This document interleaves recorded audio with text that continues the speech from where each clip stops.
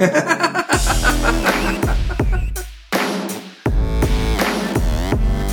everybody. Welcome to my first day on the job. It's a Greg's Garage Pod with co-host Jason Pridmore, who is on the line. But this one is brought to you by Bike911.com. Go check it out. Jason Pridmore, Bike911.com is called a website, and it resides on the interwebs somewhere. Ah, very nice. So you go into this web browser and you type in that thing called a URL, and then you go there because if you need legal advice, you go check out our boy Alex Asante. He will talk to you. He's a motorcycle enthusiast. He'll get you set up with what you need.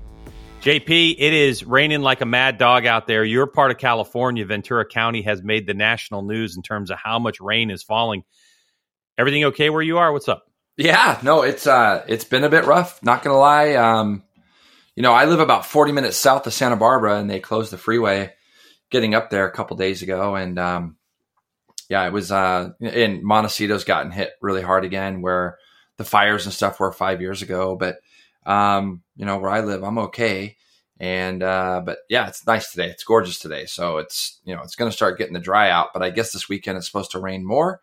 But yeah, it's been flooding everywhere. So California's just not used to this kind of rain that we've got. But all good on my end. Is the rain hanging like on the coast, or this weekend? I know there's a Chuckwalla. Jeff White's heading on an airplane to go ride at Chuckwalla from Jeff New York. White. Yeah. Good old Jeff White. Is it supposed to rain at the track this weekend? Chuckwalla is going to be great. I don't know why it just never ends up. It never ends up raining out there. It's supposed to be mid 60s out there and nice. So it's going to be great. I got a new kind of little venture on Friday. We got these Fridays where we're doing a small group formatted schools on Friday before SoCal, Greg. So we got to get you out to come and do some riding with us at those, It's not really fair. It's not fair that Jeff White's out here and you're not, Battle of the brothers. Oh, man, I'm not. No, it's not happening. No? Give me 10 days on track, and then I'll get on the same racetrack as Jeff White, because if that dude's faster than me, I'll never hear the end of it till the end of time. That's actually respect that you're showing Jeff there, because you've been told. I've been told, and plus Jeff rides all the time. I mean, he rides a lot. 34 track days this year or something. But he's like, dude, he's just like we were talking just now. He's a lot like you. He's just super steady, rides super well, and yeah, he's good fun to have around. So yeah, it would be great to have you both out there with us.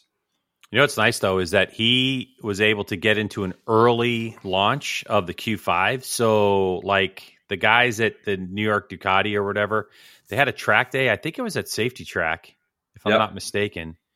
And Josh Herron was there, I believe. And Dunlop had kind of pre-launched the Q5 before we went and did our pre-launch. And Jeff White bought like 3 pairs of Q5s or something like that. They were like a discounted price. Yeah, absolutely loves them. So, he's been the track day guy that like is addicted to tire warmers, kind of thing. And I think he's like, he still uses them. And there are arguments to be made about tire warmers and stuff. And actually for the future, I was talking to the guy who is in charge of Capit USA, who's supporting a lot of the Moto America teams, Greg Arnold, and I'm going to have him on the podcast, and we're going to talk tire warmers, because there's a lot of misinformation out there about tire warmers and how you should use them and all that kind of stuff. Yep. And I'm not saying tire warmers are a bad thing, and I know that you don't think they're a bad thing, Jay, but I think that people overuse them sometimes, and especially with Q5s. I mean, if you're out there doing your days you still have a specialty ZX10, or are you riding a stocker now? No, it's stock. It's got an exhaust on it, and Chuck Graves flashed the ECU in it, but I mean it's stock. Everything. Now, stock. Do you use Q4s or 5s, or do you use slicks? Oh, you use Q5s. I use both, because obviously it's a typical story. When COVID hit, a lot of stuff was limited. So, so for me, the Q5, when we just went to the launch, I talked to Taylor Knapp extensively about the Q5s, and Greg, we went back and we talked to Cam Peterson. Remember a couple of weeks ago, they put the Q5s with no tire warmers on the factory superbikes, and they were 3 seconds off what they normally run. So you think about that, 3 seconds off of what they would normally get down to. And I look, it doesn't matter to me. If people use warmers, use warmers. Warmers are what give people confidence. Everybody's heard of people crashing on cold tires. What's incredible, though, is that with the Q5s, within 4 corners, I can be up to speed. Literally, I can be up to speed. I can do roughly because of the performance of the bike and how I ride, I can get down to just about the same times on Q5s right now as I could if I had slicks on that are off warmers, because, I'm only going to ride a stock bike as hard as I can. And the Q5s can handle that. I mean, again, we're talking factory super bikes. We're 3 seconds off what they would normally run from a street tire or track day tire to a full-blown slick. Yeah. To a slick. There's the Q5. There's the Q5, which it's DOT legal, but really it's designed for track day stuff. Roll the bike out of the trailer, out of the back of your truck, whatever. Then there's Q5S, which has similar properties, but is more a tire that's designed to go tackle the canyons and to be able to ride to the racetrack and then do some track days and ride home. That's more like Q5S. But the coolest thing is about those tires is that the front profile of the tire is identical to the front slick that they run in Moto America. Right. So what a lot of people don't realize is that the rain tires that teams use, those are Japanese tires, and they're not the same size as the tires. Dunlop develops those tires in the US. They make them bigger, smaller, the profile changes. The slicks we have now don't match the profile of the rain tires, so there is some setup involved one way or the other just because of the height difference. I mean, you have to at least adjust traction control with a 3D model and all that kind of stuff. And Stan Bully's listening to this right now going, "You're so dumb and so wrong," but I'm close. Yeah, exactly. I know I'm close. Yeah. But anyway, look, folks, we're going to talk about some news and stuff. And of course, we're going to talk about Supercross because round 1 kicked off. And we're also going to talk about Supercross Fantasy, and the Dunlop Q5 plays right into it because it's one of the prizes that we do have there. If you want to support us because you're enjoying the content we're providing you, go to patreon.com/Greg's Garage TV. The link is in the description of this podcast if you want to check that out. But Jay, why don't we hop right into our news presented by Arai?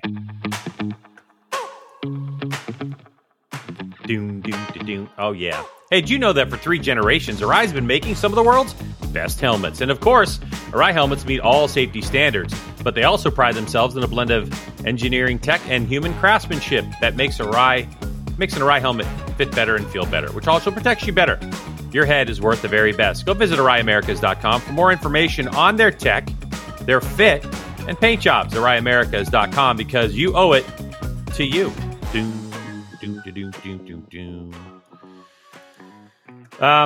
Let's see. We'll kick some stuff off with some Moto America news. In the Super Sport class, you may have heard that beyond the Daytona 200, Jason, there will be 2 extended races. What does that even mean? Well, the good news is Moto America posted an article about it, which has more details. And of course, you and I know a ton of details about what's going to happen. But let's talk about it briefly, Jay, about these extended races, because we're going to be covering them for Moto America, and it's going to be cool.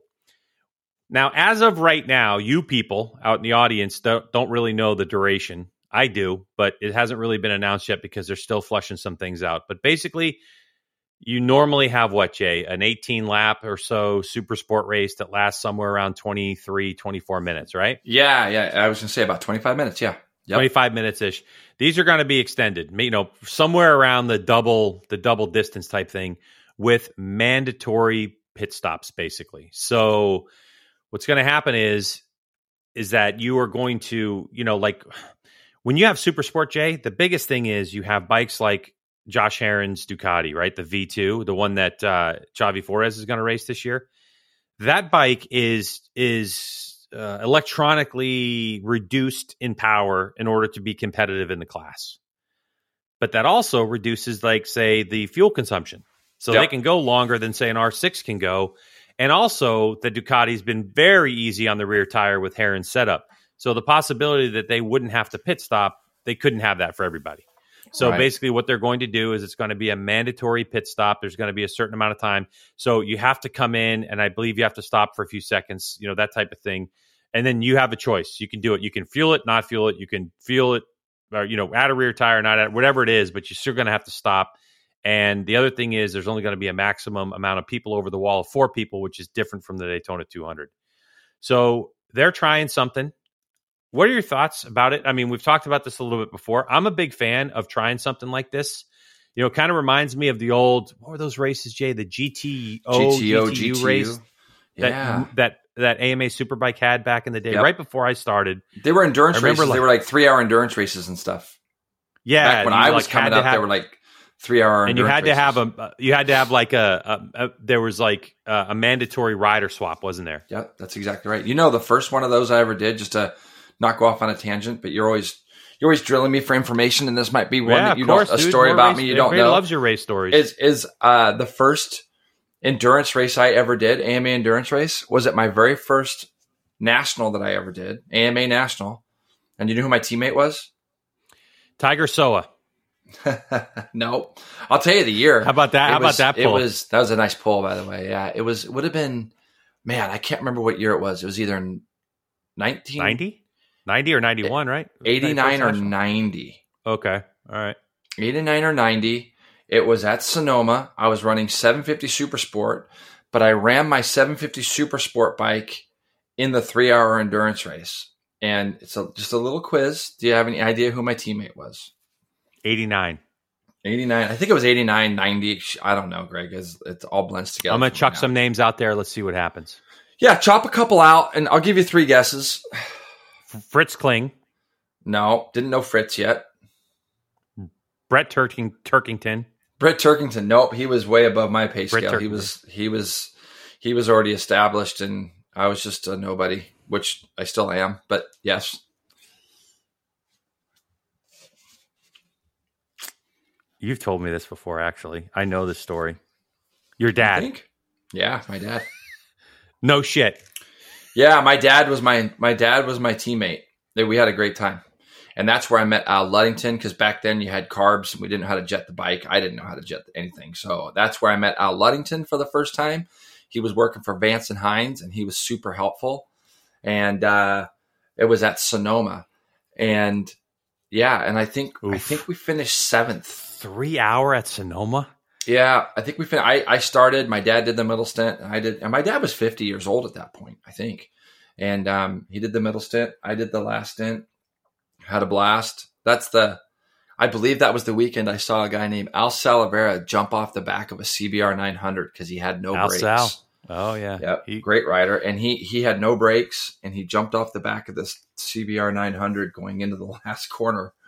And but yeah, it's these things they're going to be fun because they might throw some surprises at us. I think there's going to be details that are going to get worked out, that Moto America is going to do everything they can to work these things out.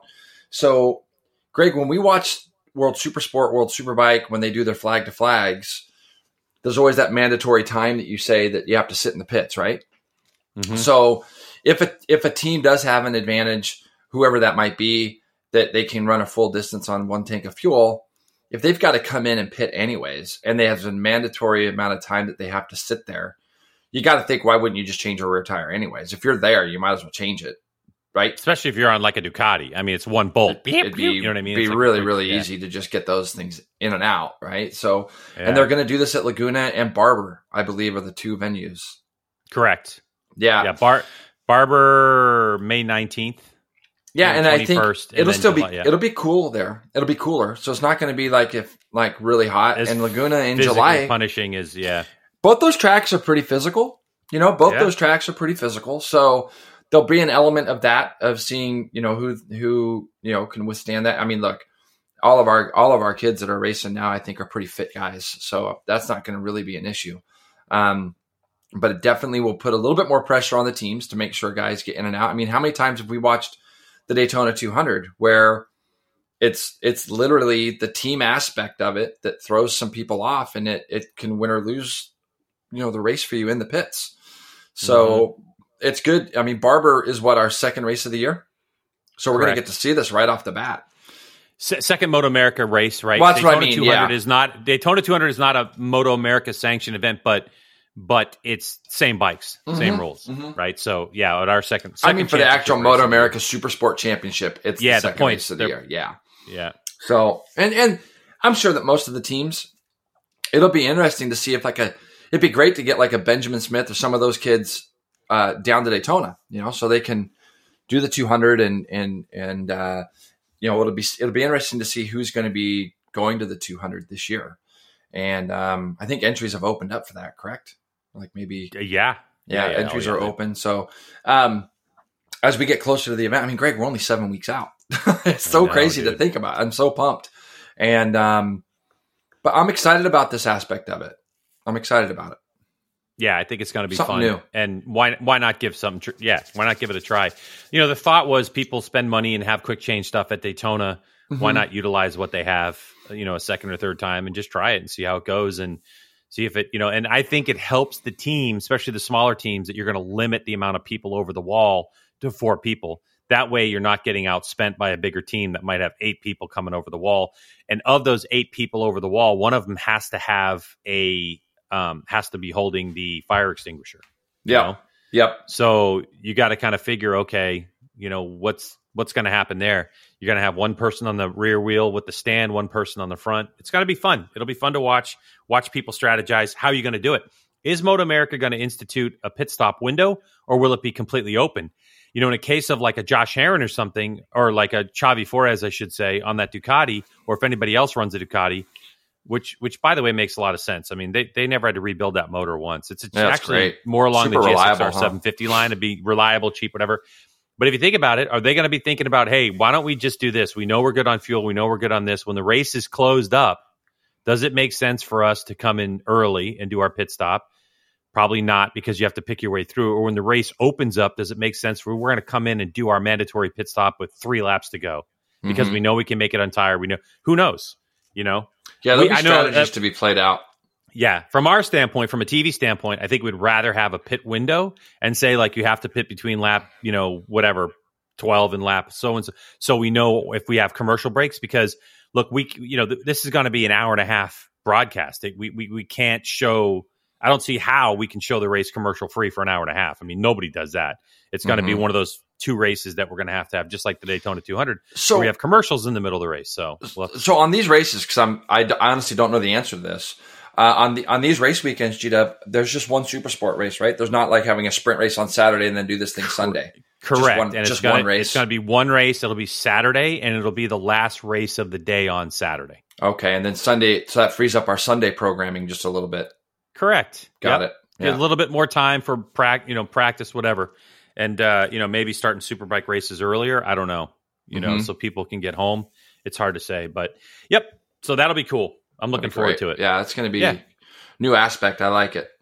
All right. So I read this on crash.net, Jay, that there's an article that was posted saying that according to Enea Bastianini's manager, Carlo Pernat, who also does a bunch of stuff with GP1, like he does articles and stuff, that the MotoGP racers will not race that sprint race that is going to happen on Saturday unless they get bonuses. And he said that they're obligated to run the first 2 rounds of those sprint races for some reason, but he has spoken with other managers of other riders, and they're going to band together. So what are your thoughts about, especially being a former factory superbike racer and all that stuff? What are your thoughts about the possibility of these riders racing these sprint races without bonus in place? Well, I think that's, as a racer, if you're not getting bonuses to go out and risk yourself, then look at this day and age, there's no reason for people not to be getting paid.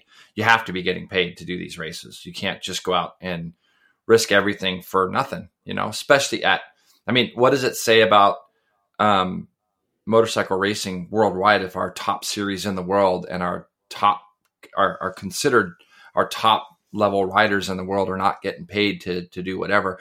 I don't know if they're getting paid more money up front salary wise because they've got more races. Who knows? I think that there's a lot of things to work out there. It would be an absolute nightmare for Dorna if all the riders decided to strike after 2 races and said, we're not doing these events because we're not getting paid.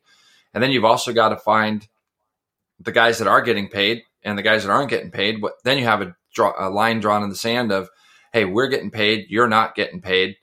Do we go out and race or do we stay together? Or, you know what I mean? It's like, there's a lot of little things there that you got to figure out. And I think Dorna would have been smarter, GW. I think it would have been smarter for them to do half the races, do 2 races, like do one on Saturday, do one on Sunday, depending on some of the tracks and that kind of thing. Because these guys are getting put more and more at risk. And it's no different than World Superbike. Don't get me wrong, but I think World Superbike, and this would be a great question to ask a couple people that we know, as far as how that works for bonuses in their so-called sprint races. World Superbike, since its inception, has had 2 races. Since the very first year, I think World Superbike started in 88. I think it was 88 or 89 or anyways. Yeah, 88. Is that 88? Because I think that's the first year Fred Merkle won that championship. Fred Merkle won it. Yeah. Yep. And so when you start to think about it, that's how that series has always been. It's how it's grown. Now, I also understand that they do, and Greg, I don't follow F1 at all, as you know, but they do sprint races, I think, on Saturdays there too. I think they, at a few of the events. At a few of the events they do, yeah. And I only know that because I play the video game. Oh, okay. And sometimes you have to do that little short race. Yeah. Okay, so I think if Dorna could have maybe gone and tested it and said, because they got 22 rounds. 21. 21. And their schedule's so crazy. And it's nuts, dude. It's a matter of like resources too. Like if these guys start crashing and going through parts and they've got here's the rub too. The rub is that the managers go to the manufacturer and say, we need bonuses. And the manufacturer turns around and say, well, this is something Dorna came up with on their own. So go to Dorna. And so they go to Dorna and say, well, the riders need bonuses. And then Dorna says, well, you ride for a manufacturer. So from what, this manager, Panat, said, it was like, it's just this revolving thing of getting pushed one way or the other. So something's going to have to give. And I mean, to me, if this race is a race and it's sellable, it's marketable, you can create social media from your win, you can create win ads that go in, digital magazines and all that kind of shit, then the rider should be getting paid a bonus because that's part of the deal. You win, it's part of the motivation, it's part of the thank you. It makes your entire brand look better. I mean, would you rather win 21 races or would you rather win 42 races as a brand? You tell me. Yeah, well, doesn't matter if it's a sprint race or not. All your sponsors can take that win and do something with it, and they're still giving out a trophy, I think. So I don't know. It's going to be interesting to see what happens. I'm definitely going to keep an eye on it. Let's go back to some Moto America stuff, Jay, because one of our favorite names in all of motorcycle racing, Damian Jigalov, returns to action in the States. Jigalov will have to, reconnect with his dad and make sure we get that right. But he's going to be teamed with Chase Black on the 3D Motorsports team. Now, Jigalov is going to be racing the GSXR 750 in Super Sport, and Black will be on the Aprilia RS 660 on Revit Twins Cup, in the Revit Twins Cup class. What are your thoughts on Jigalov coming back to race? Because we saw him here, 2020? Yeah. I remember Damian when he was 12 years old. I mean, Damian when he was 12 years old, he was a kid. Well, maybe 11 or 12. I remember having him out at Chuckwalla, and great kid. Dad's great. I think it's good that he's back in. I know he hasn't been in our series now for a couple years. I think he's been doing some weird stuff and things.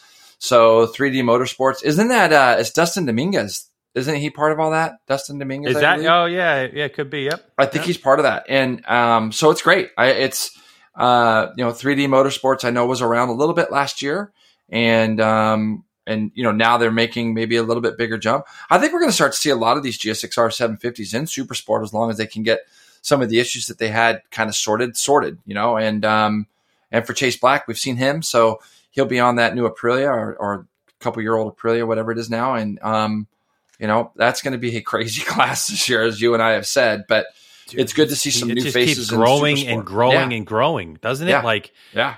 I mean, absolutely. I can't wait. Like the amount of entries versus this year versus last year are going to be staggering. And listen, man, there are rumors, really solid rumors, that someone is going to bring the MV Agusta F800 into race Supersport. Whether it's the whole season or not, I don't know. But from what I've heard, because we mentioned on this podcast before, KTM closed the deal. Now they own 21% of MV Agusta. And from what I understand, business-wise, part of the deal that's sweet for them is that MV Agusta is now going to be able to, kind of leverage the dealership distribution around the world. And, that KTM's already in, that has that strong foothold. But now that KTM is interested and that bike is already homologated, I think the powers that be in the U.S. are looking at it and thinking about it. Or the other bit is that this person might be, buying a bike, buying that F800. But either way, I think we're going to see, not at Daytona necessarily, from what I understand, but I think we may see one. And I think it's going to be great once it gets announced. So if you have that in Supersport, now I've also heard some rumors, the possibility of some one or two teams fielding Yamaha the Triumph Street Triple 765Rs. Now you're talking, dude, it's just, you get the flavors all over the place. Yeah, but that's what we knew this class would do. You needed a year.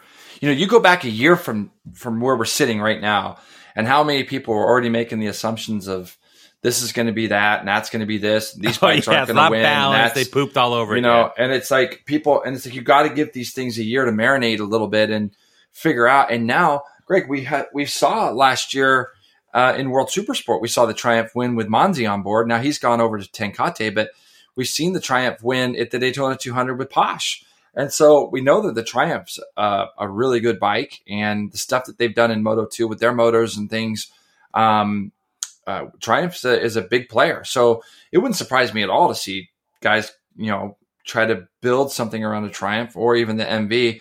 So I'm looking forward to getting off air with you on here so you could tell me who that is with your little inside information that you got. So, you think I would tell you? No, probably not. I'll tell you. The thing is, I feel that we could have more brands and more people. And what that does is it offers, it offers up a few more opportunities to riders to be able to come into our championship. And there's a lot of guys, Greg. I have been hit up on WhatsApp by guys in Europe, racers that I don't even, that I know of, some big name guys that we both know of. Somehow they've got my number and they're texting and talking to me about rides over here in America. And that hasn't happened in years. I mean, years and years, that guys are really interested about trying to get over to America and do some stuff. And I think with the way our super sport stuff is now, it's opening that up a little bit more for people as well. Yeah. I just think Moto America is doing a good job. It's, there's so many aspects to doing a good job, right? Mm-hmm. You could look at it as three main aspects. You look at distribution in terms of your digital product, your TV, however you want to say it, but your production of presenting the races and presenting the stories, like the show that they have, Pressure to Rise. Yep. So you look at the distribution around the world that Moto America has done some deals to get Moto America back out into the world, especially in Europe, Australia, places like that. The second bit, of course, is the live event, and there's room for improvement always in the live event. How do you keep the fans entertained? There's bikes on track all the time, but families come. What do you do? All that kind of stuff. And then the other bit that Moto America always has to be concerned about is inside the paddock. That customer, the people that are there racing. And there's a lot of balls in the air to juggle. And a lot of people don't understand everything that goes into being, the rule book holder, which is the AMA, but then being Moto America who runs the whole thing. And it's quite a task. And I think that, obviously we've seen the growth. You and I have seen it. I mean, correct. The evidence of Saturday night looking from our booth at Road Atlanta, right, of the stream of cars trying to get out. It reminds you of what was going on in the the mid 2000s, when you were like, all right, I've got to strategize now. And that's when I know things have changed. When I go, I have to get up an hour earlier so I can get to the racetrack and not have to deal with traffic. That's when I know that things are changing, because it's been a long time. Same with me. There were times last year I had traffic getting into a couple of races and I was laughing because, you're sitting there and on one side, you're like, oh, this sucks. But on the other hand, I'm like, oh, this is kind of nice. It's good to see people coming out. And Moto America's made these events more than just racing. There's a lot of things for fans and kids to do at the races, and that's what they will continue to strive towards. So, yeah, I think overall going in the right direction. So, we'll see. We'll see how it all goes. There's another thing I wanted to mention. We're going to mention it pretty much all year, okay? And it's going to be just to help Moto America out. We're not sponsored by Moto America, this podcast. Obviously, Jason and I work for Moto America. We broadcast and stuff, but we love the sport. Moto America needs volunteers for corner workers. And I mean, listen, the more corner workers, the better. The more hands on deck, the better it is. They're looking for corner workers for Daytona. If you want to get an inside look at a motorcycle race and be fulfilled knowing that you've helped some people out, why don't you volunteer? If you go to Moto America, you can go. There's some links there on how to volunteer. I'll put the link in the description of this podcast as well. It's, because it's complicated. It's like motorsportreg.com/event/ 2023 Marshall volunteer, whatever. So there's a whole thing. There'll be a link in there. If you're thinking about coming to Daytona and you want to help out, definitely sign up. It's a really cool way. And trust me, every rider out there, every team out there appreciates everything that the corner workers do and the hustle and all that kind of stuff. So it's a unique opportunity. And I'm sure that there'll be opportunities all year long at all the Moto America races to volunteer to be a corner worker. So go check that out. What a great way for people to kind of get involved. So it's good, It's good. Yeah, no, it's really good. Yeah. And look, man, I mean, you've been down in corners before, and the one I'll tell you what, man, in the times when I hit the deck, it was always good to see just another body, right? Like another human being after you crash, because it's jarring when you hit the deck. I don't care if it's just a low side or whatever, but especially if you can't run to the bike, pick it up and keep going, and you're kind of stuck. It's always nice to see a smiling face or someone trying to help you out. It's really bizarre, like when you have something like that happen, when you have something big, or and that first person that gets to you, they make a difference in your day. I can tell you that right now, because you're kind of stunned, or even if you're hurt, that person, they're just there to comfort you until ambulance gets there or whatever. It's a very responsible job for anybody that decides to do that. So if you can get involved in it, and it's something that you're passionate about, and you like the riders and you like the racing, do it. Hey, I know we're done with the news. I thought I would just add one thing to it. Did you see where Remy Gardner talked about riding the R1 a little bit? Because he got on that thing.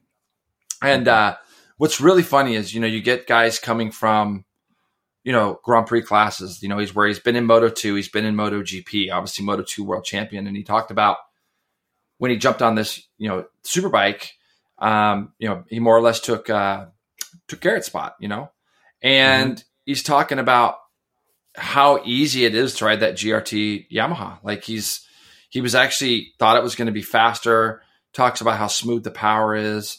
And it goes to show you the technology that these guys, I think he probably got on that bike expecting it to be raw or be a lot more, maybe not as user-friendly.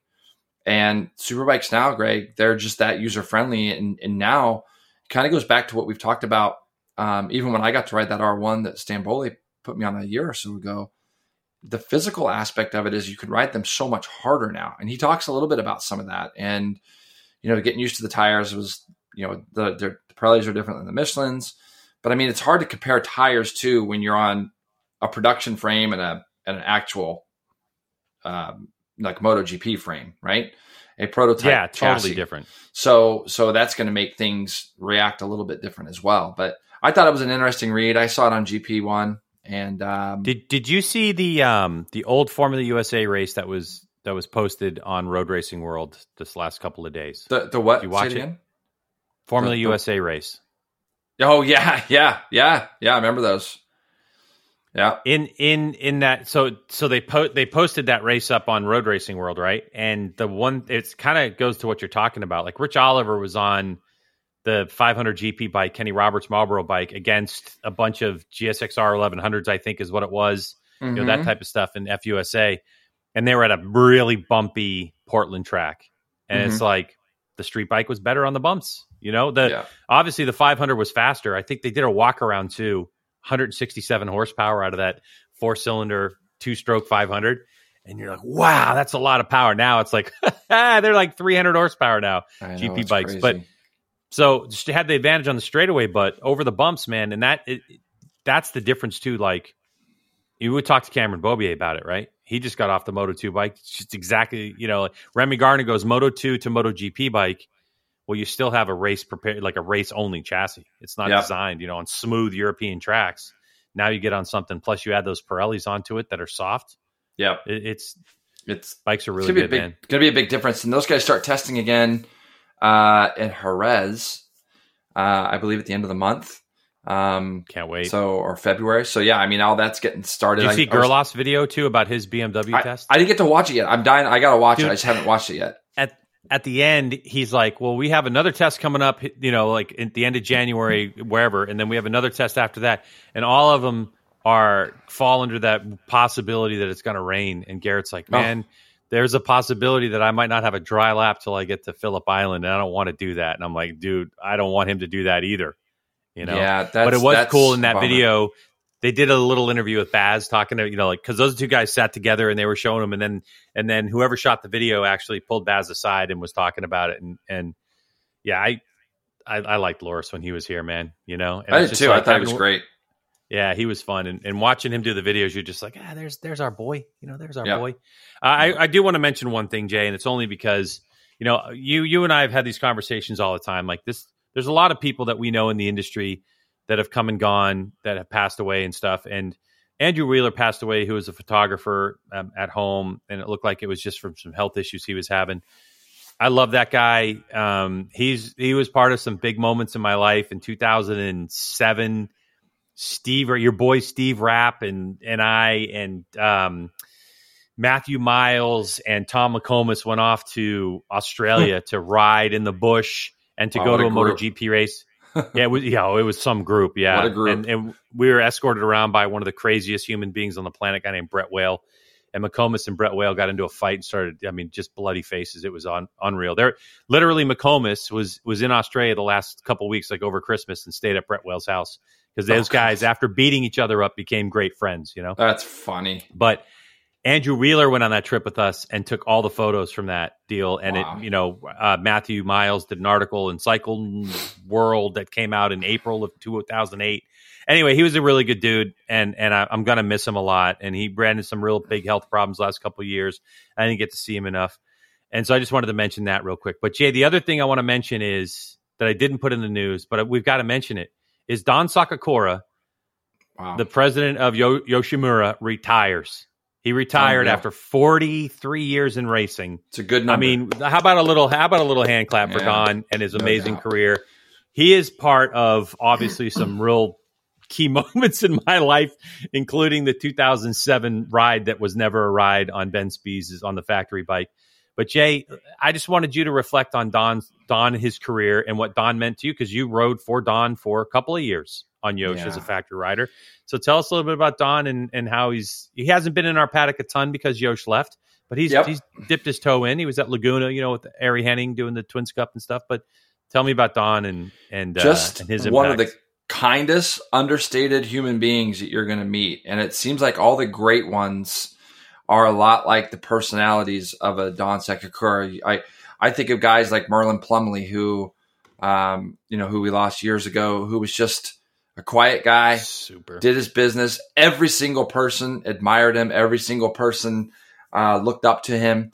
You mentioned somebody like Don Sakakura's name, and you just don't have a bad word. There's not a bad word that you could speak of about him. His impact over the years and the things that he has seen. I think some of the greatest pictures are of when Don, in his very early years with Yosh in like the late 70s with Wes Cooley, when he's sitting there in his jumpsuit, the very Japanese uniform, like jumpsuit, as a mechanic or as whatever Don was back then. I mean, I was 10 years old, so I don't know Don from those years, but whether he was the guy running the tires or whatever at that point, he worked himself all the way up into a position, of power, and you would never know it. You'd never had guessed it. The fact that he was there for 43 years says a lot about him and who he was and is. And he's a guy that honestly, when Yosh left, this is the honest truth, when Yosh left the paddock, the void for me was not seeing Don. Like Don Sakakura, he was just such a main character in our paddock for all those years. And he, for me, was, you look around and the Yosh team's not there, but Don Sakakura is not there. And that's somebody who you just got used to seeing at every single round, right? Mm-hmm. Over all these millions of years. You think about the different personalities he had to manage over the years in and out of his trucks. I mean, you go back. We're not talking just riders, Jay. We're talking mechanics, crew chief, riders, managers, parents, or even worse, a manager that it was a parent. Me, everything, all of the TV people. Oh my God. Yeah. You just look at all of it and you think the stuff that he had to go through and manage. And, I've got a couple stories about him when I rode there, and, he'd always come to you, whether you did shitty or whether you did great. He always came to you with the same look on his face, the same delivery of the message he was going to say to you.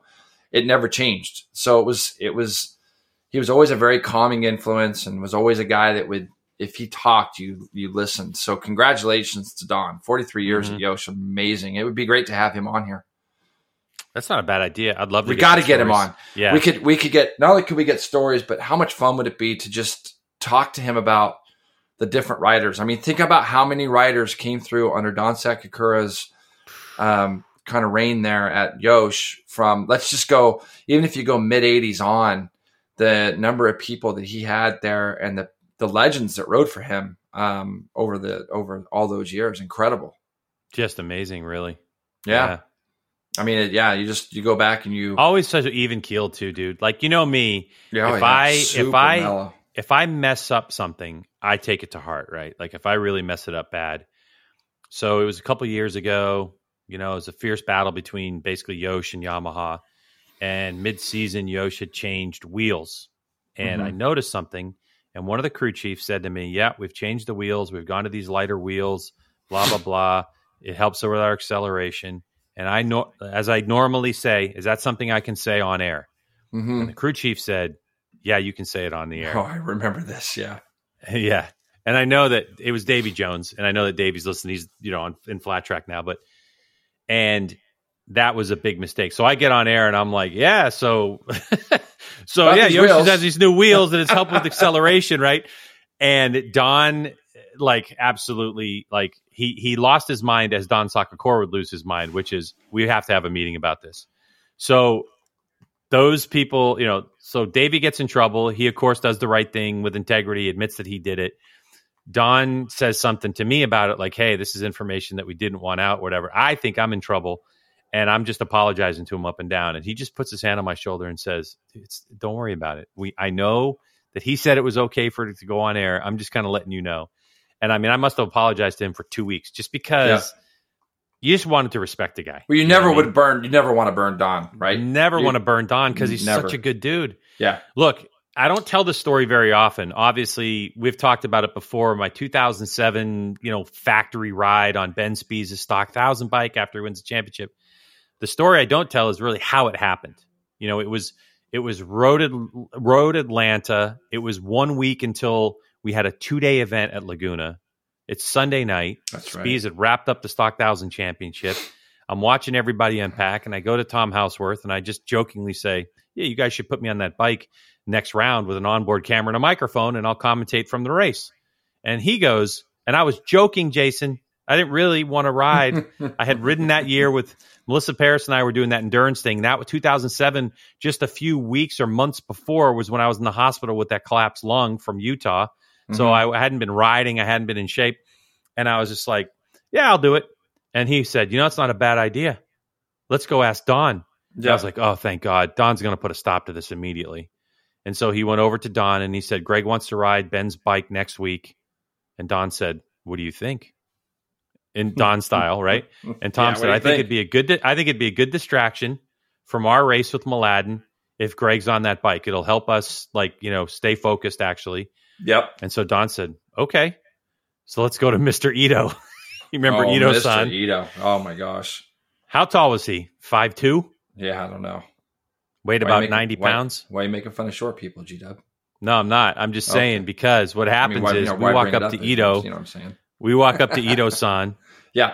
And Don says, Greg wants to ride Ben's bike next week. Can we make it happen? And Don and Ito-san takes his mask off and he looks at me and he goes, Big Greg? Big Greg. Okay. He goes, Big Greg? Okay. And I was like, shit, man. Now I'm committed to this, I go to Alpine Stars. Can you make a suit in a week? Yeah. Crap. I go to a ride. Can you get a helmet to the helmet paint? Yeah, no problem. Everything fell into place. And I was like, no, I don't. I mean, I wanted to, and I didn't want to at the same time, Yeah. And of course I didn't qualify for the race and the rest is, history, but I'll never forget the way Don handled that situation. I just kept thinking that Don's going to say no, there's no shot. But again, hey, that time we talked about a couple weeks ago, Jay, when I got to test the the Jordan bike, and then that led into the Yosh thing. I thought then too, hey, they're at Chuckwalla, they're testing, they don't want me to ride the bike. Don will say no. Nope. Yeah. Don was like, sure, ride our bike. Just a great guy. Don was always great. He's missed. Great guy. He's missed, and he will be missed. But congratulations, like Jason said, on your retirement. All right, so now that's it. 44 minutes into this podcast, that's news presented by Arai. Great. Yeah. Awesome. Yeah. 45 minutes in. Well, we've got some other news, G-Dub, as far as what we've got going, because this last weekend was first round of Supercross. And I need you to do a little check-in on me on something right now, because I heard that they just canceled Oakland this weekend. Oh, really? You just heard that right now? Well, right now. So while I'm reading the results here of what happened this last week, Anaheim won. Have a look at it for me. So Anaheim won was Eli Tomac, Cooper Webb, which I think is getting overlooked a little bit here. Cooper Webb finishing second at the season opener. That guy is going to be a problem, I think, for a lot of people. It's really weird how a two-time champ like Cooper Webb wasn't really getting discussed before this weekend. Chase Sexton ends up finishing third. Fourth, Dylan Ferrandis, another guy who just kept plugging away, and Ken Roczen on that Suzuki. He ended up fifth. Another guy I was super impressed with, Colt Nichols, in his debut ride for the Honda team. He ends up sixth. Jason Anderson Plessinger. Adam Cianciarulo, steady ride, ends up ninth, and Joe Savacci ends up 10th. Big things happened in this race, Greg. The track, number one, looked really, really gnarly. It's Eli Tomac, and all the starts he's had, has never won the season opener. And he goes out and wins in Anaheim after crashing, too, by the way. He ends up sliding off gently up over the top of a tabletop jump and gets up, luckily not to be hit, and then starts picking away at these guys. And the speed that he had, I had a couple friends that were at the race that were texting me during the race, and they're like, it's a joke. The guy's he's just at another level. Because of the physicality of the track and how gnarly it was, I think it favored him. And Cooper Webb, too. Cooper Webb, we know him as a super fit kind of guy that maybe struggles at the beginning of the year. He ends up second. But Eli, Greg, after winning the championship last year, I mean, this Yamaha looks like it just fits him to a T right now. You know, it's one of those situations where he changes, right? He goes to a new team, gets some fresh faces in front of him. They listen to him, give him what he wants in a setup where Kawasaki was allegedly against the things that he wanted to do, and he's having it his way. And, dude, I mean, here's the thing. Cooper Webb, good start to the season. We haven't seen a lot from him. So Cooper Webb is a guy who gets better and stronger and all that stuff as the season goes on. Yeah. But with the form that Eli Tomac had, with the Bubba Scrub crash, I guess you could say, right? Yeah. The Bubba Scrub fall off. He just kind of slid to the top of it. He kind of slid to the top of the up, thing. Yeah. Like, it wasn't really like, it was a weird deal. And coming back and winning that thing. If you just looked at that one race, would you say that anybody's going to beat Eli Tomac this year? It would be difficult, but I will say this: if Cooper Webb gets off the line with him, I think Cooper Webb had pace, obviously. Yeah. When you look at best time to best time, Eli's best time is 0.3 quicker than Cooper. All the leaders in the first five were all in the 59s. In the 59s, actually, I think. But look who else had a 59.6. Malcolm Stewart. Yeah. Malcolm Stewart ended up. Yeah, Ken Roczen did a 59.6 as well early. Malcolm Stewart went 59.7. Sad to see him fall. I mean, you got to think that when he took the lead, man, you kind of had to think that this could be the night, for Malcolm. And it was, I don't know, if it was pressure, I don't know exactly what it was, but he makes a couple big mistakes and ultimately keeps up the fight. And then with 2 minutes to go in the race, he looks like he caught a false neutral or kicked the thing in the neutral going off the top of a tabletop. Nosedived into the next face and had a big crash. Thank goodness he was not hurt, Yeah, but, with a 2.7 second margin of victory, how would you rate, though, this race? Because the takeaways from the race, I thought, it was very entertaining because of this person falls off, this person leads. Oh, no, all of a sudden Sexton's catching, Malcolm Stewart.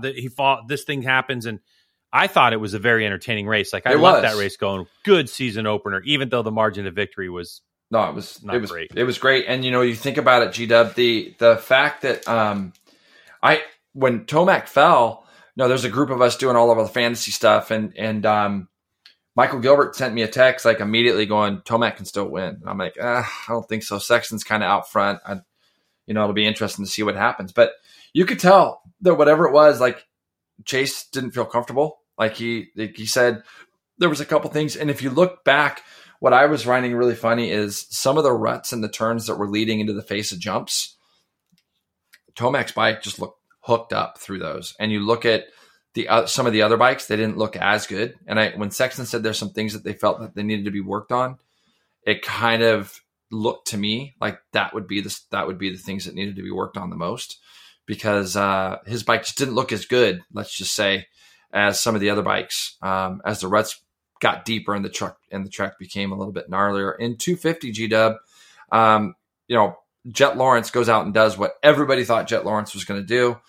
He wins by five seconds over Hampshire and Cameron McAdoo.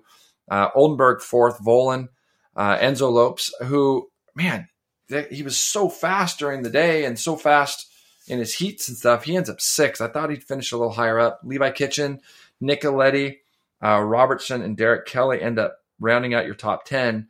I think everybody's kind of given Jet Lawrence the championship already in this. And I think the saddest thing that you can see coming out of this, and we found out this morning, is Austin Faulkner crashing out the way he did at the very start of that race. Sounds like he's got a knee injury or whatever, some sort of leg injury. Yeah. And this guy is he's just snake bit, isn't he, a little bit? You got to feel bad for him. Too. Yeah. I do. I love it when people get online and rip on guys like this. Like first off, I don't know Austin Faulkner. I don't know him at all. He doesn't know who I am. I don't know who he is. But in the off season, I know how hard these guys have to work to be ready for A1. Motocross and Supercross is so much gnarlier than road racing because these guys are on a bike every day. And so their risk level is so high as far as at any moment, these guys can get hurt without crashing. These guys can come off a jump wrong, case something, do wrists, do knees, whatever, to get taken out or not get taken out, but just to have a race incident happen on the start straight of the first race of the year and be out for the season. I mean, that's as devastating as it gets for this young man. And I feel awful for him. I mean, I just feel, and it puts a little dent in the championship, as well as Pierce Brown going out second corner in his heat race. Second corner.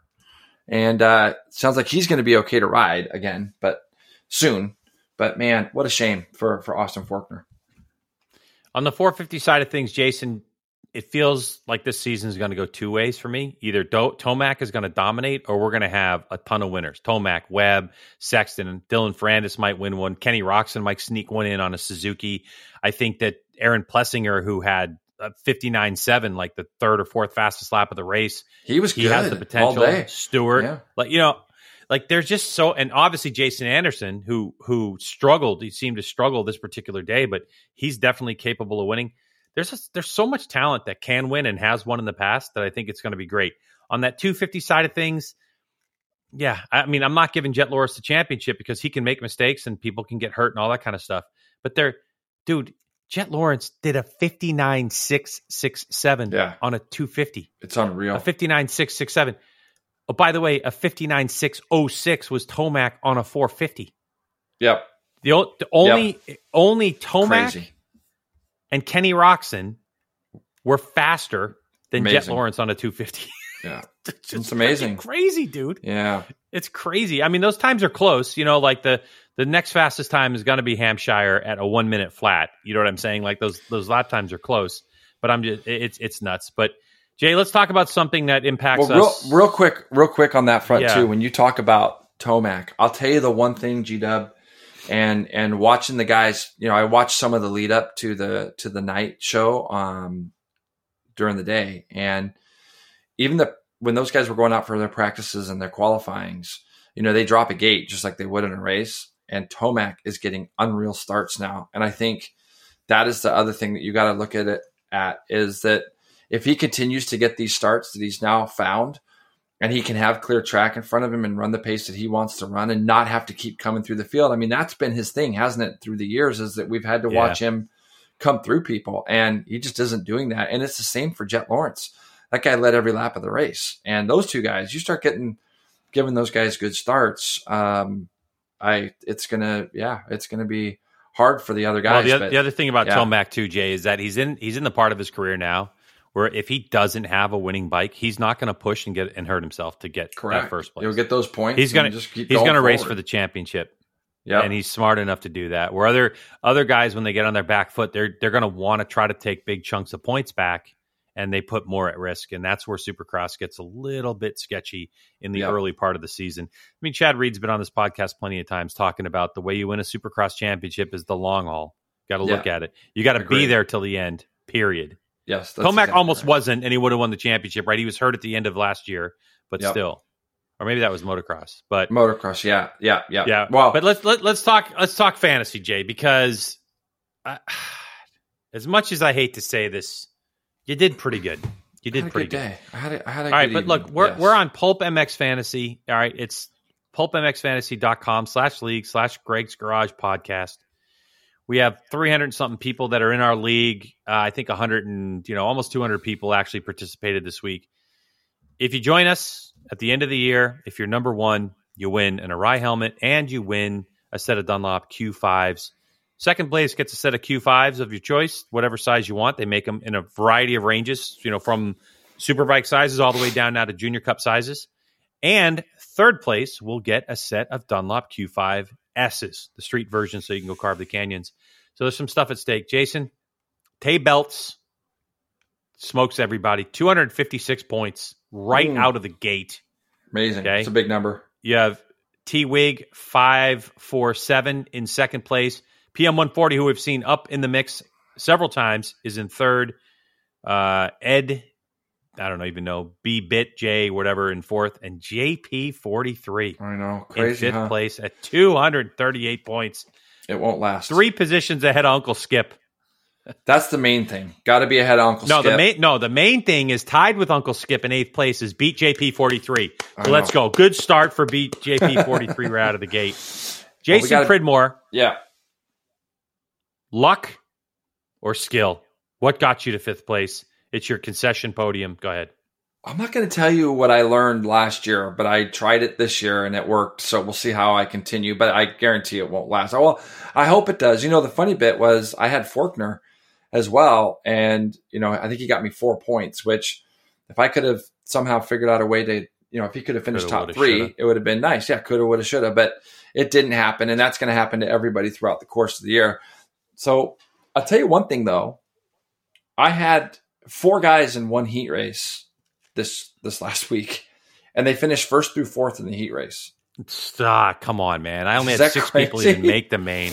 I was laughing. I'm like, after the 450 heat, I was like, well, all my guys are in. I was never even close to not getting all 8 of my guys in, which never happens. But like I said, I'm trying something a little bit different this year. I don't know if it'll work. Who knows? It worked the first week, and yeah, I had a good week. So that was fun. And you didn't actually have a horrible night considering you only had 6 people in, right? I didn't have a horrible night. I mean, I right now in our pool, I'm like 60th, I think. Is that right? Are you? Yeah. 62nd with 185 points. Okay. Considering I only had 4 people in. Not too shabby. Oh, I do want to make a comment. Carol 40. Yeah. With who? Who am I tied with? You're tied with Derek Keys, Savannah. You're ahead of Andrew Lee. Nice. Yeah. I have to comment about. I just want to, and then maybe this person's been around before, but tied for 13th place is Big Bore Short Stroke. Oh my God! Big fan of that name. Just big fan. Yeah. No. Big Bore Short Stroke. You don't get it because you don't know engines. That's right. AZ Sonic Snake in 22nd. Caro 43 in 24th. We got some Masshole coming in at 32nd. All right, so it's hotly contested, folks. The one thing you do not want to do. All right, I'm begging you people out there in podcast land, do not let Jason Pridmore win a set of Q5S's or Q5s. So how about Weege is in our dude? I see Weege, Dougie Lincoln, Gilbert's right there. There's a bunch of all our boys and stuff are in this, and I got Corey Alexander to do it, but he'll probably last like 3 rounds and then he'll be out because he'll forget or whatever. It would be cool for Pulp MX if they would do one of those things where, like I've seen this done before in some other series do it, where you can click on a link and it'll automatically download all those calendar reminders. That's what I'd like to see. Just give me a calendar reminder that I can just click on a button, pop it in there, set 1 hour before the thing happens or 2 hours before, and so my phone goes bonkers. Yep. So that'd be nice. Yeah, that'd be kind of cool, but.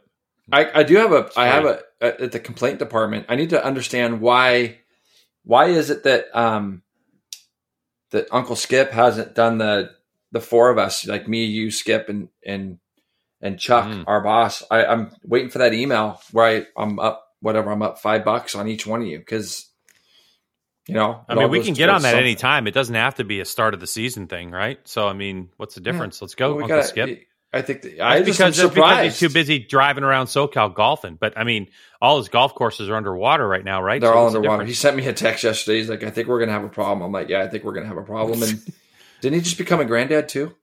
Did he? Congratulations, Skippy. I That's think right, he did. So By maybe the way, he's a little Weege- bit busy at the moment.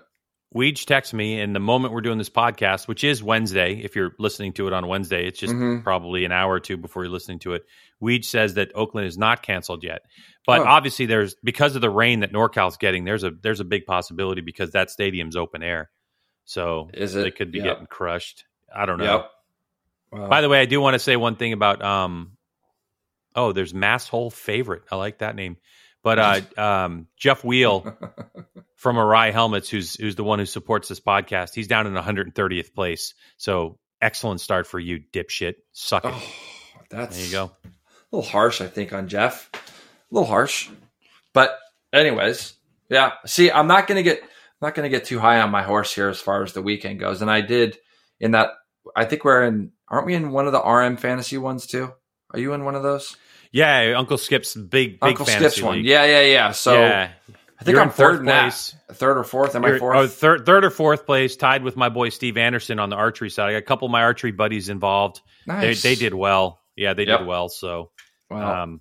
Me on the other hand, not so well. Yeah, I picked Tomac and the RM. I picked Tomac, and then I pulled him out because I second guessed myself and put Chase Sexton in there, and that just crushed my spirit. So there you go. It's crushed. All right, you'll bounce back. It's the first one of the year. Our league is there in the description. It's a pulpmxfantasy.com. Greg's Garage Podcast is the name of the league. Come join us. Have some fun. We may talk about you on the thing. Don't forget to social media us about what you're up to too. Okay, because it's just there's some prizes involved, but it's for us to have a good time. That's it. Yeah, it is. And I hope that they don't cancel Oakland, but who knows? Who knows if they do or if they don't, but hopefully they won't. And man, Greg, I'm literally leaving I'm going to be at Chuckwalla for 10 days. I'm leaving 10 days. On a jet plane. So we got great weather out there. 10 days in the cabins, huh? Friday, Saturday, Sunday, Monday. What's that grocery store you get to stop by though that I love so much on the way out there? Winco, where you get to make your own. You get to make your own nut butter. I know you love I know you love some buttery nuts. So yeah, that's that's gonna. No, you go to that machine and they have like almonds, and then you can just you just hit the lever and it crushes them and makes it. So that place is really good. Even Jeff White commented how cool that place is. Well, it's easy. You just on the way out. I got Rispoli coming out, Andrew Lee's coming out, Corey's coming out. So.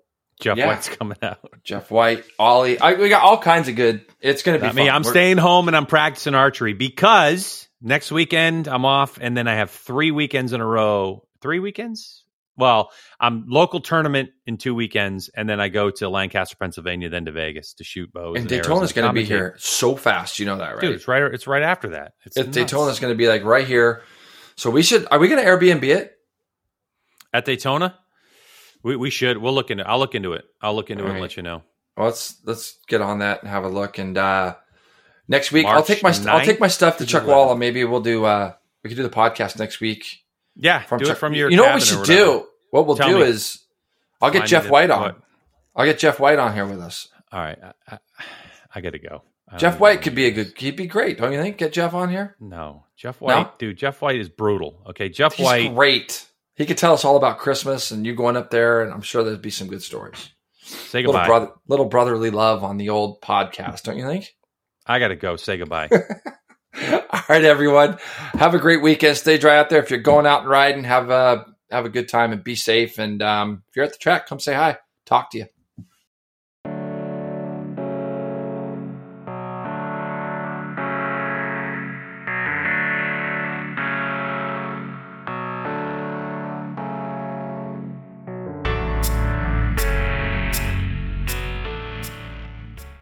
F. Jeff White.